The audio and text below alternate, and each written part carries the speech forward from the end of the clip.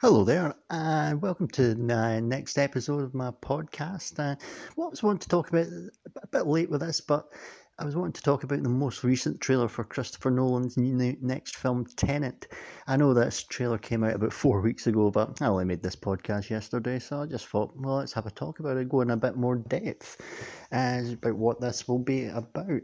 So it starts off with one of the characters saying that all I have is a word for you, which is tenant, which opens all the right doors and some of the wrong ones, which suggests that this is some sort of secret keyword for the John David Washington's character. He looks like the main character. Denzel's son didn't even realise that until a few weeks ago, but now I can see it. It's actually blindingly obvious.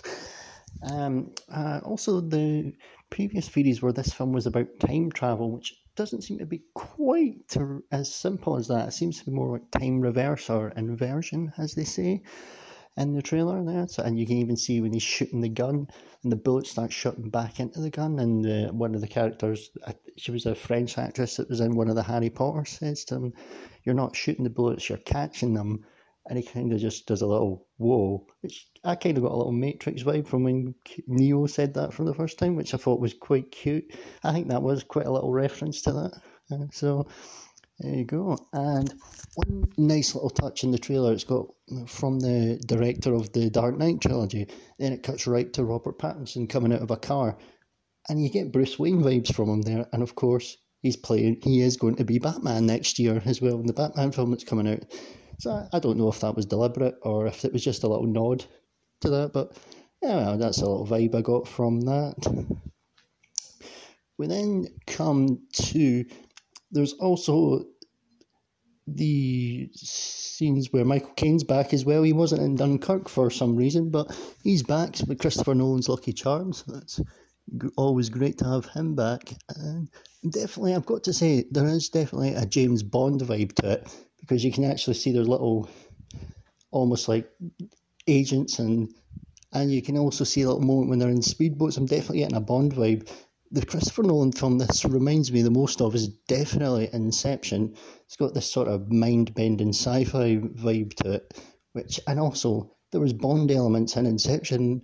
Christopher Nolan has always said that he's always wanted to direct a James Bond film, so this is maybe, again, his time at doing something into something like this, just with his own spin on it. So it's definitely exciting. And then, of course, come to the last shot, the last part, when they talk about they ask Robert Pattinson's character if he wants to crash a plane. He goes, "Not from the air, don't be so dramatic."